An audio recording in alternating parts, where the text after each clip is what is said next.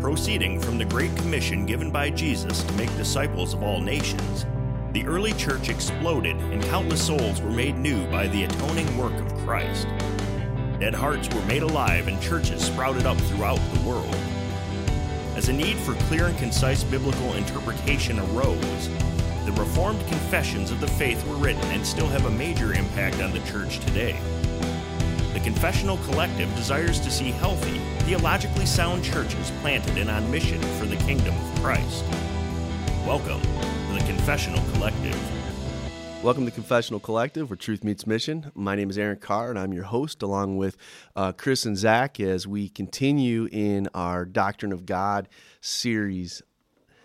Gentlemen, let's talk about this week's kind of shenanigans. If you haven't been paying attention to the news, apparently there was a rather large march in Washington. There was. Were any of you there? I was not. I'm unqualified to speak on such matters because I do not have the proper anatomy to even voice an opinion on anything to do with women, apparently. I don't even know what to say to that. I'm sorry. Maybe I'll get emails on that one. Chris, you're being quiet. Were you obviously there? Oh no, yeah. Zach spoke for me. Well, there's obviously a lot going on in the world, and I think as we kind of look out over the span of time, it's pretty impressive to see the out of controlness of the current state of protest, shall we say. There were some pretty interesting signs and statements. One of the ones that caught my attention was one that was aimed at Mary. Did any of you guys see that one? I did see that. I did. Yeah, it actually said how much better it would be if Mary had if she would have had an abortion. I saw that. And that just really got my attention, that we live in a society that not only is celebrating abortion, but the abortion of the incarnated Christ, right. And what does that say? What do you guys think that says about our culture? Wow. Romans 1, people know there's a God, they suppress the truth, and they're angry at God, really, Yeah, it really does just testify to the hatred of the world towards Christ, towards God, that there's no neutrality, that when it comes down to it, they would be happy if God just was not there. Kind of like looking at that statement, the fact that they almost celebrate the fact and wish that God was not there. It clearly, as you said, Zach, pulls out Romans 1. And what's a shame is that just in general revelation, as we discussed a couple of weeks ago, the fact that God is on display and they're suppressing that truth. And to suppress something means you have access to it. And here they're suppressing it. We know they're suppressing it because of the fall. Genesis 3 clearly describes. And yet, it's not just that they're acting as God does not exist. That specific sign says, basically how he much does and he shouldn't. That's exactly right. And it would be better if God didn't exist. And so it's not even suppressing the truth anymore as just, excuse me for saying it this way, just popping your middle finger at God and saying, we don't need you. Mm-hmm. And it just really is astounding to think this is the culture we're raising kids in, right, fellas? Yeah, it's a scary thought. Yeah, it's a crazy, crazy culture out there, that's for sure.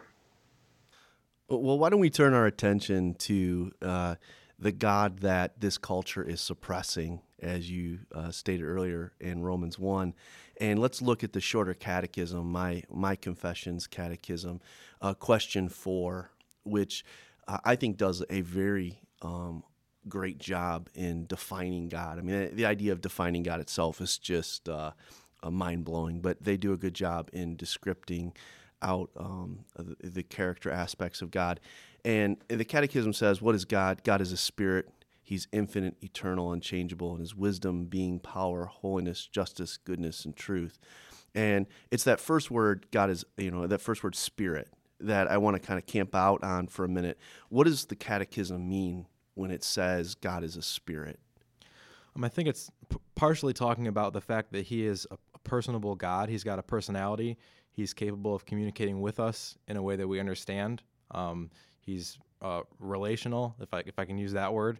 So he's not just an abstract energy out in the universe that's just often, he's unreachable or whatever, but he is personal. Well, isn't that what people often think, though, when they Yes. think of spirit? It's just an abstract force. Right. He's just up there. We can kind of know about him, but we can't really have a relationship with him. He's distant, And the cat. Go ahead, Chris. Just to piggyback off of what Zach was saying, that there is a definite form of existence that God exists in, that he's not just an energy or a force, but at the same time different than us, knowable but different than us. And he's different in us in the way he displays emotion. He's different in us in his will. And in that same catechism, it really gives us an insight into the two different categories, the communicable attributes and the non-communicable attributes of God. The first three list his non-communicable, the things he holds on to himself. He does not share with his creation. And obviously there's listed his eternality and such. And as you look at that, you realize that this God is totally other. There's nothing like him, right? Yep.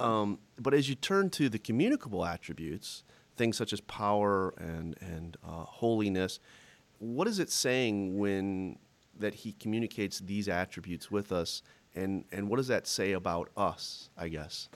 One thing that jumps out at me is it becomes apparent that he is so different because we do share some of these attributes, but they're so, not only are they limited, but they're marred by sin, But even if you think like pre-fall, Adam and Eve have these attributes as well, but even before sin came in, they're still not to the extent that God has. They're still not all-knowing, right? Because you've got the tree there. They're not all-powerful. So even pre-fall, there's really a huge difference between creator and creature, it seems like. I mean, even like the idea of how fickle women can be, and God's unchangeable. And here Eve, she's created in God's image. Mm-hmm. She has a will. She has preferences, but she's not unchangeable. Right. And that's not a result of the fall. That's just that she's a created being. Yeah. And yet at the same time, there's some good qualities in the sense that God shares these with us, right, Chris? And what would you say that says about us as image bearers? Yeah, I was just thinking along those lines that as we are made in the Imago Dei, in the image of God, that He has, just to put it in that same term, communicated to us that there is given to us these attributes that we find in God Himself to a lesser degree, but that we truly have them nonetheless, that we know goodness, justice, we are rational, we know how to express things like mercy and truth and wisdom. And so there are these things that you see in the person of God, the nature of God, which we can see given to us as well. And then there's obviously the incommunicable attributes, his eternality, his immutability, which we obviously do not possess. What about the idea of God having a will? And if you have a will and you're the sovereign God and the all-powerful God, then obviously, in our Reformed circles, it clearly comes to the conclusion that His will be done. But there was, a group, and I guess they still linger out there, the open theists, who tried to camp out on the idea that he has a will, but his will doesn't trump our will. And I mean, in the silliness, in my opinion, of all of that discussion and missing out on really depleting God of His character, emptying God of His glory in a very truthful sense. How damaging is it when we start to play with these characteristics of God? It's amazing to me how many people aren't willing to say that they're not going to make the jump and say God doesn't know the future because they see how silly that sounds. Except for the open theists, they'll gladly say He doesn't know the future. But most people are not going to be comfortable saying He doesn't know the future. But then if you push them to that logical conclusion, which is He's got a decree that's going to happen, they're not willing to go that step, which is just weird to me, because it's like, if he knows the future and there's no chance of that future changing, then obviously it's because he's decreed the future, what's going to come to pass. Like, how does he know the future for certainty if he hasn't determined it? He's not just passively taking in knowledge. He's not learning as he goes, you know? And so a lot of people will be comfortable saying, yeah, obviously God knows the future, but I'm not really sure if he, you know, has definitely decreed everything that's going to happen. It seems like that's the logical progression. If he knows the future, it's because he's decreed it. Yeah, it's one of those things in Scripture, even we find that God himself sets him apart from us, is that he alone knows the end from the beginning. And it really even comes down to a matter of the deity of Christ, that one of the things that Jesus mentions is that he would tell his disciples what was going to happen in order that they might know, he says, that I am. And so it really, even when you start talking about an attack upon the all-knowing nature of God, that it really even comes down to attack other doctrines like the deity of Christ. So it's probably a lot more important, I think, than some would make it out to be. So what do we do, guys, when people begin to talk about the fact that if God is spirit, and therefore that means that he has no material parts, no one's ever seen God, like John 1:18 says? What do we do with those when people say, well, obviously Jesus is God and people have seen him? How do we bring all those things together? I think this is bound up in the mystery of the Trinity and the Godhead, and even can be understood through what has been revealed in God's Word concerning the Trinity and kind of the nature of God in that way, that some of these things that seem on a superficial level to be contradictory really aren't contradictory at all. And I think this is one of the problems that we run into when we try to look at the attributes of God we see in ourselves and say, well, okay, well, that's what God is like, rather than beginning with who God is and how he has revealed himself in his Word, and then working out from there. We try to begin with us and work our way back to God, rather than looking at who God is and then from there understanding those things in ourselves. I think that's where part of like the healthy level of mystery comes in, like what we talked about last week. You know, there's things we can know and things that are a lot easier for us to understand because we do share some of his attributes in a limited sense, but then some of the things are going to have to be chalked up to mystery just because he is different than us, you know? Well, a classic example of this would be Scripture says God is love. Yeah. And what people will do is they take our fallen human understanding of love and project that onto God and say, well, this is what God is like, rather than saying, no, we need to look at God to understand what love is and let that inform us of what love truly is, rather than trying to impose our fallen understanding upon God. Isn't that why the Catechism opens with the doctrine of Scripture before it moves into the doctrine of God? Because it wants us to make sure that we're allowing God to dictate to us who he is, rather than us imposing on him who we say he is. Yep.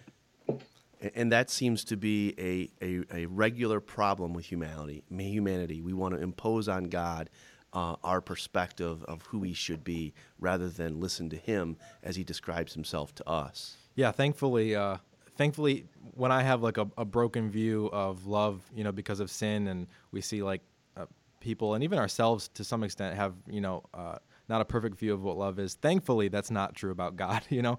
So instead of being frustrated, like, oh man, I wish God was exactly like me, I'm really thankful he's not exactly like me, you know? What kind of God would that be?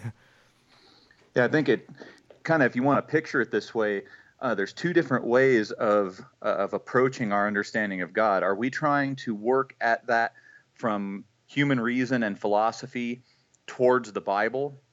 Or are we trying to come to God's Word and that allow that to work out into our understanding and our philosophy? One example of that is in Exodus chapter 3, verse 14, which talks about God speaking to Moses. He says, I am who I am. And that's obviously the self-existence of God. And one of the things that sets in motion then forward is that since God is absolutely existence, he is this absolute existence, he is therefore the source of everything else that exists. And if we get things out of whack, everything begins to implode. Everything begins to fall apart. And I think coming back to these attributes and these things of God, we can't just say, well, God's powerful. No, God is eternally powerful. Yeah. God's unchangeably powerful. And that's why I think that rhythm of the catechism helps so much, is because he is eternally powerful, therefore all power comes from him, and he's the determiner of what that power looks like and how it should be used, as opposed to how I use it. Does that make sense what I'm saying, you guys? Yeah, it's helpful because even just taking a phrase like eternally powerful, so there's part of that we grasp because we can relate to power, like we understand what power is to some extent, but then when you throw the word eternally in front of it, that's when it becomes of another nature, and that's why he's different than we are. And this is the problem when people protest and basically want to say, we don't need God. Well, you do need God, because God is the source of power. God is the source of life. Yeah. God is the source of strength and hope. And without him, there is nothing. And that's what's so mind-blowing when we read signs like Mary should have had an abortion. It really is a matter of allowing God to tell us who he is, rather than trying to impose our own understanding of who God is upon him. How does the church get in trouble in this? And when we look at, we're picking on people holding up protest signs who obviously are suppressing truth, who obviously don't know God. They're choosing to live in sin as opposed to know the living and true God. But I would say the church equally mistakes they impose, is probably a better word, their view of God on the Bible, as opposed to letting the Bible dictate who God is. So can you give me some examples of how you see that in our current state of the church? I think sometimes when we are, and I don't want to sound like, not mission minded, but sometimes when we're so concerned about making sure that people understand everything about God, we can make it too simple, and in a culture where everyone wants all the details and all the facts and like concrete evidence, and even I deal with this sometimes, just being afraid to use the word mystery, and we try to boil God down to some concept that's so tangible and so easy to explain to a lost person, just in hopes that, well, now they'll accept him because they can fully grasp him. When really, like Chris said earlier, we need to start with Scripture and start with God, rather than trying to make him something that's easier to grasp. Let him describe himself, and then you come to things like eternally powerful, and that's beyond reason to some extent, and so that's not going to be palatable for the unregenerate person, but that nonetheless is who God is. And so I think sometimes the church gets in trouble when we try to just squeeze him into a box just so he's more palatable toward others. Yeah, I think we are in a place where we are so information savvy, and we have so much information at our fingertips that we really feel like we should be able to know everything. If it's available to be known, I should be able to know it. And while we may know God truly, I think I said this last week as well, we cannot know him completely or exhaustively, would maybe be a better way to put it. And some people are really uncomfortable with that. And when we come to God's word, we find so much revealed to us about who God is, about the Trinity and the nature of God. But there are some things that God doesn't choose to reveal. And I think one of the things that the church gets in trouble with is, like Zach said, trying to distill God down to be completely understandable. And this is where people get into trouble with heretical analogies of the Trinity. We just want to make it so easy to understand so that there wouldn't be any, gasp mystery about God, and end up belittling God and really making him out to be something that he isn't. One of the things I think I see the church do a lot is we begin to pit the attributes of God against each other. Yep.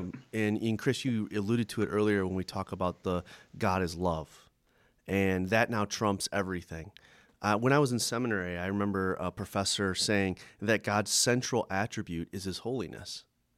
And that really kind of zinged me for a minute, because I think sometimes we want to make it, well, he can't be holy and loving at the same time, so love must trump holiness. Yeah. And when that professor really brought that to the attention, he says, you just look at Scripture, the central attribute of who God is holiness. That's why he's separate. And yet his holiness is what he is the reason he sent his son. And so that we could worship him in his holiness and his perfection. And his holiness is what gives him the right for all of his glory. And as you really start to wrestle through that, you begin that are we getting things out of whack when we take things like, well, God is love, and therefore that trumps everything else. And as you said, Chris, already, it's because we impose our understanding of love on God, as opposed to say, well, we love because God first loved us. Yeah. And therefore he defines love and not us. I think sometimes people reverse that. So God is love, that's a true statement. And I've heard someone else say, I can't remember who it was, or I'd give them credit, but they basically said, God is love, but love isn't God, And so that's the problem people in today's culture. And we have to be careful that we don't fall into the same trap of our broken understanding of love and saying, well, that must be God. It's just like what we were saying earlier, we can't impose that on God. The other thing, it's funny. Oh, no, that's okay. The other thing I was thinking was, now I forgot it. So go ahead. Sorry. I was just going to say, it's funny, we're kind of emphasizing the point about the confusion on the love of God and that particular attribute of God. It does seem that in our particular time and culture within the church, that is probably the most misunderstood and misused, if you can put it that way, attributes of God as we talk about God, would be the love of God. That it's to the point where some people have a hard time even imagining that God also has wrath. Yeah, I remember what I was going to say. So it went back to what Aaron mentioned earlier about pitting his attributes against one another. And I found that sometimes if I'm trying to, teach on something that has to do with the wrath of God, sometimes I'll get objections and say, well, but God is love. Like, he can't be both. And that it's just a small view of God. Like, it's not complex enough, like he's capable of being, because he's completely holy, he's capable of having love towards people and also wrath, We don't have to pit them against one another. Otherwise it's a really small version of God. And I think sometimes even, we talked about our misunderstanding of the love of God and imposing that, kind of the way we understand love and our, fallenness, and projecting that upon God, that we do the same thing when it comes to something like wrath, that we think of this explosive outburst of anger, and that the Scripture, as it talks about the wrath of God, doesn't speak of it that way. It is a steady, controlled, set anger and hatred of everything that is contrary to the holiness of God. That it's not some type of explosive, uncontrolled outburst of anger, but it's something that is settled in God. And so we tend to project a little of our experience of that kind of thing upon God as well. And this is why we have to understand God and his attributes beginning with his word, which is, the point of what we were talking about last week. So as you look at the different attributes of God, and you see holiness and mercy and justice and truth, and you begin to look at these, which of those would you say you've had the hardest time coming to terms with? For me, if you want to take like mercy and love kind of together, I think I've had personally like an overreaction against because in our culture, God is like, he's like Barney, he's like super loving. He just wants to have fun with everybody. The purple dinosaur? Yeah, the purple dinosaur. A shout out to Barney from my childhood. But yeah, we look at him like he's so, or our culture looks at him like he's just this big, just a good guy who generally just wants to be nice to everybody and doesn't have any problems. And I think my fault is that an overreaction against that is to forget the love that he does have in his goodness and his mercy towards sinners. And because I'm trying to correct people and say, yeah, but he's judgmental, he's discriminating. He makes judgment calls and he says, this is right, this is wrong. And sometimes I can camp out so much there, I forget that there is an element of truth to the fact that he is a completely loving God as well. Yeah, I think if there was any particular attribute of God that I probably would still struggle with, is probably understanding the nature of God's will. There's been a lot of ink spent, writing on this and discussing this, but going to Scripture and understanding, why God has done what He's done and does what He does, and how His will relates with His other attributes is just a very deep and mysterious thing. And so I think that's probably the one thing that I am still working on getting my mind around. It's funny because I think for me, it's always been that holiness aspect of God. I think I can grasp the idea that He is wholly other. I can grasp the idea that His demand for perfection. But when you wrap that idea of holiness and then yet He's merciful, I can be one or the other towards people, right? Yeah. And in my fallen nature, I can be merciful to some people, and I can demand perfection from others. But God has those attributes perfectly, and it seems holiness at sometimes in my mind. I struggled early on. I viewed God as this, not the Jolly Green Giant that you saw. It was actually Barney. The I'm sorry, dinosaur. Barney. Not as Barney, but as this great judge in the sky who was waiting at times to zap me for messing up. And so I had this construed view of holiness that was just lightning bolts He was ready to send down because He couldn't wait for me to screw up. And that's not at all, because you can't take that holiness away from His infinite mercy, and yet He has eternal holiness. And it's just like, man, how does all that come together? And I think the church clearly, and I say the church, I mean we as evangelicals, we have to be careful of the injustice we do to the attributes of God because of our preconceived ideas. Yeah.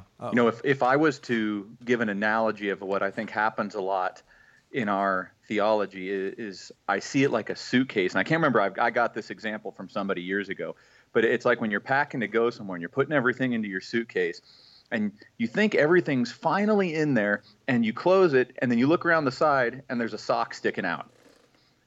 And so you go back in and, okay, you get that tucked in and you get it closed again, and now there's part of one of your shirts sticking out the other side.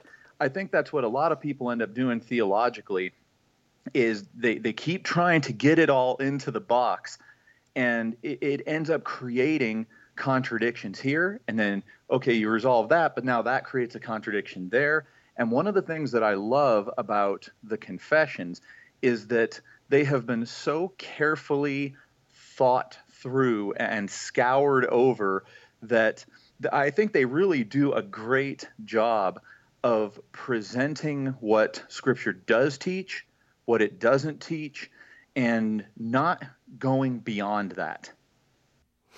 That's well said.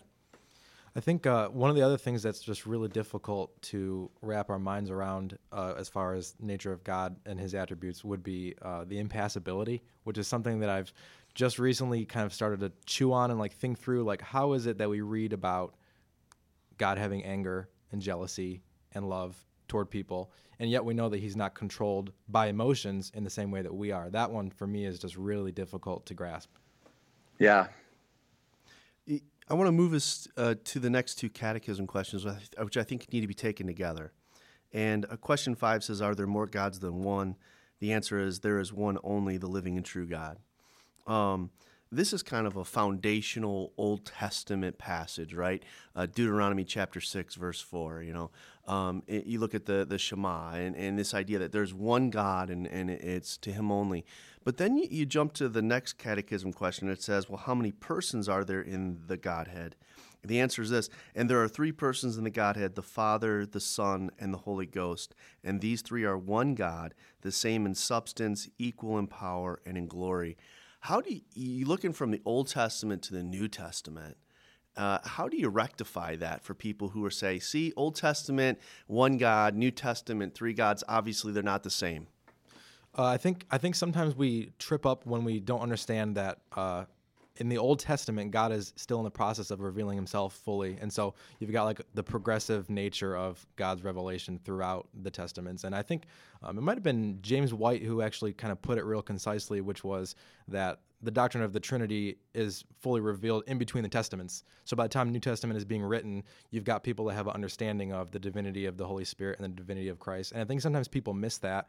And I think that's where oneness Pentecostals will get off track, because they go to the Old Testament, they look up the original Hebrew, and they say, look, this is all singular personal pronouns, so how can there be three? But they're missing the mark when it comes to the progressive nature of that revelation, and that it's still in the process, and we have to take all of Scripture. So when you get to the New Testament, there's a lot more clarity. I mean, isn't that the beauty also of the creeds? You see things like the Nicene Creed, which was dealing with the heresy of Arianism.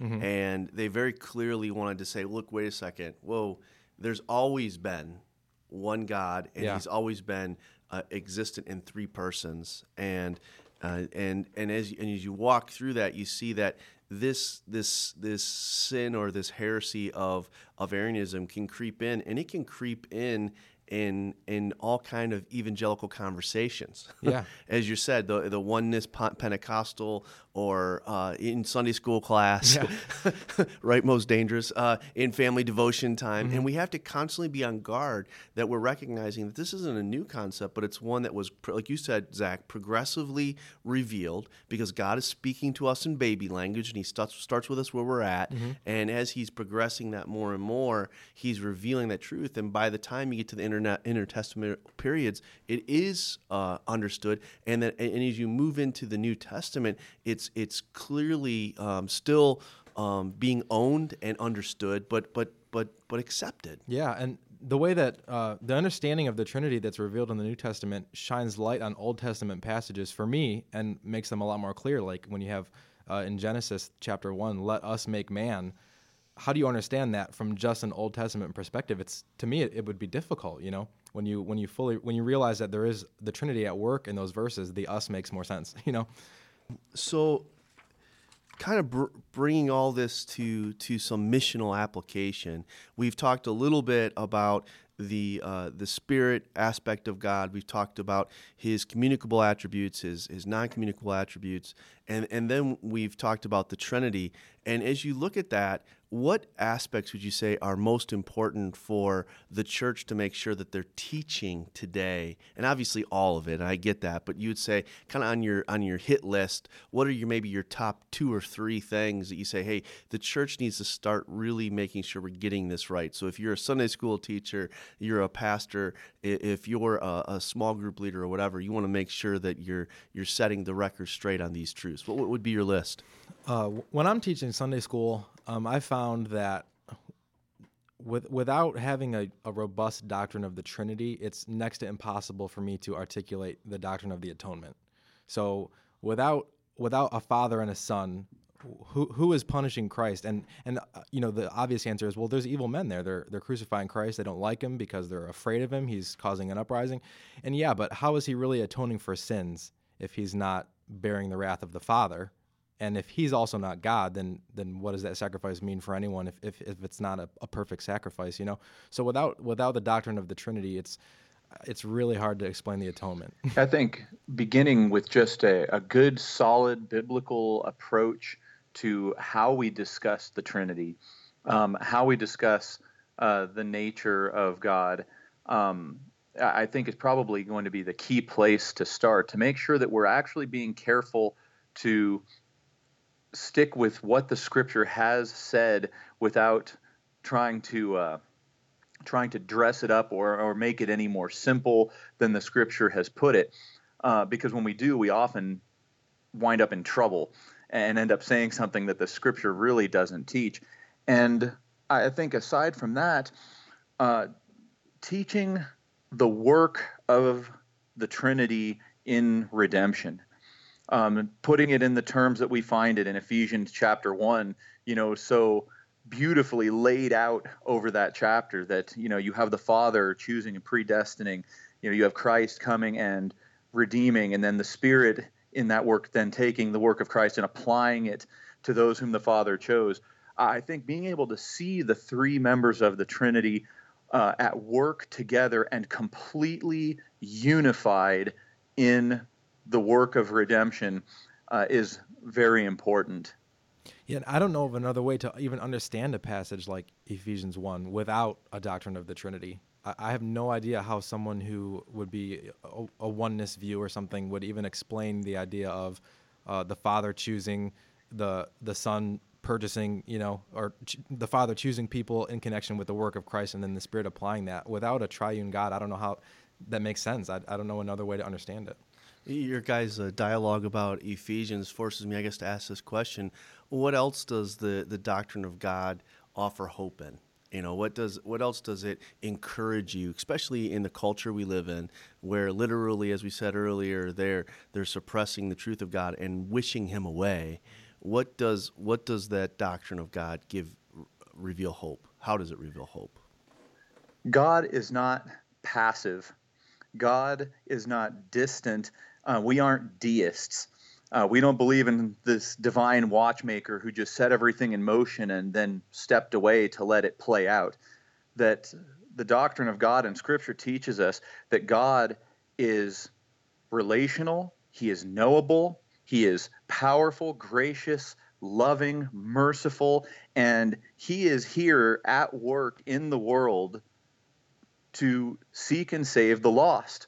And I often will use the terminology that, as Jesus calls us to mission in the world, that he's not just sending us out and saying, hey, good luck with that, I hope it goes well, that we are really going out on mission with Jesus, that the Spirit of God is presently at work in the world to redeem, and that we get to go and join him in that mission. It's his mission, not ours.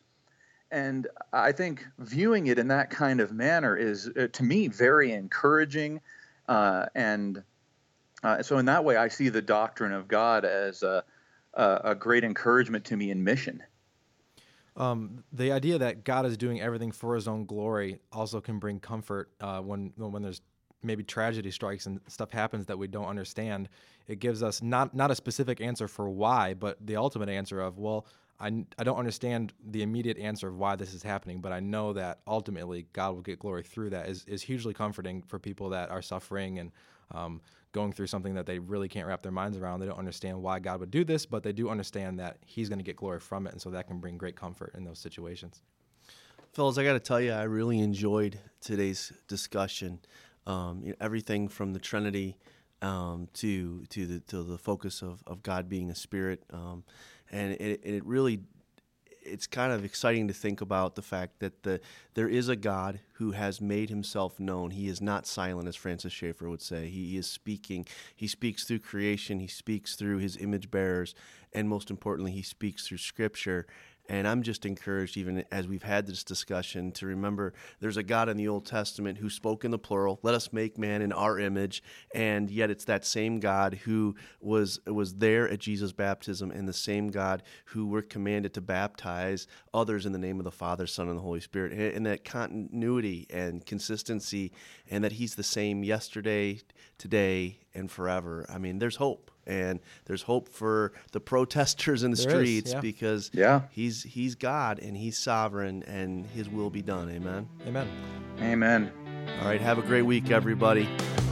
Thanks for listening to the Confessional Collective podcast. For more information and resources, please visit confessionalcollective.com and be sure to like our Facebook page.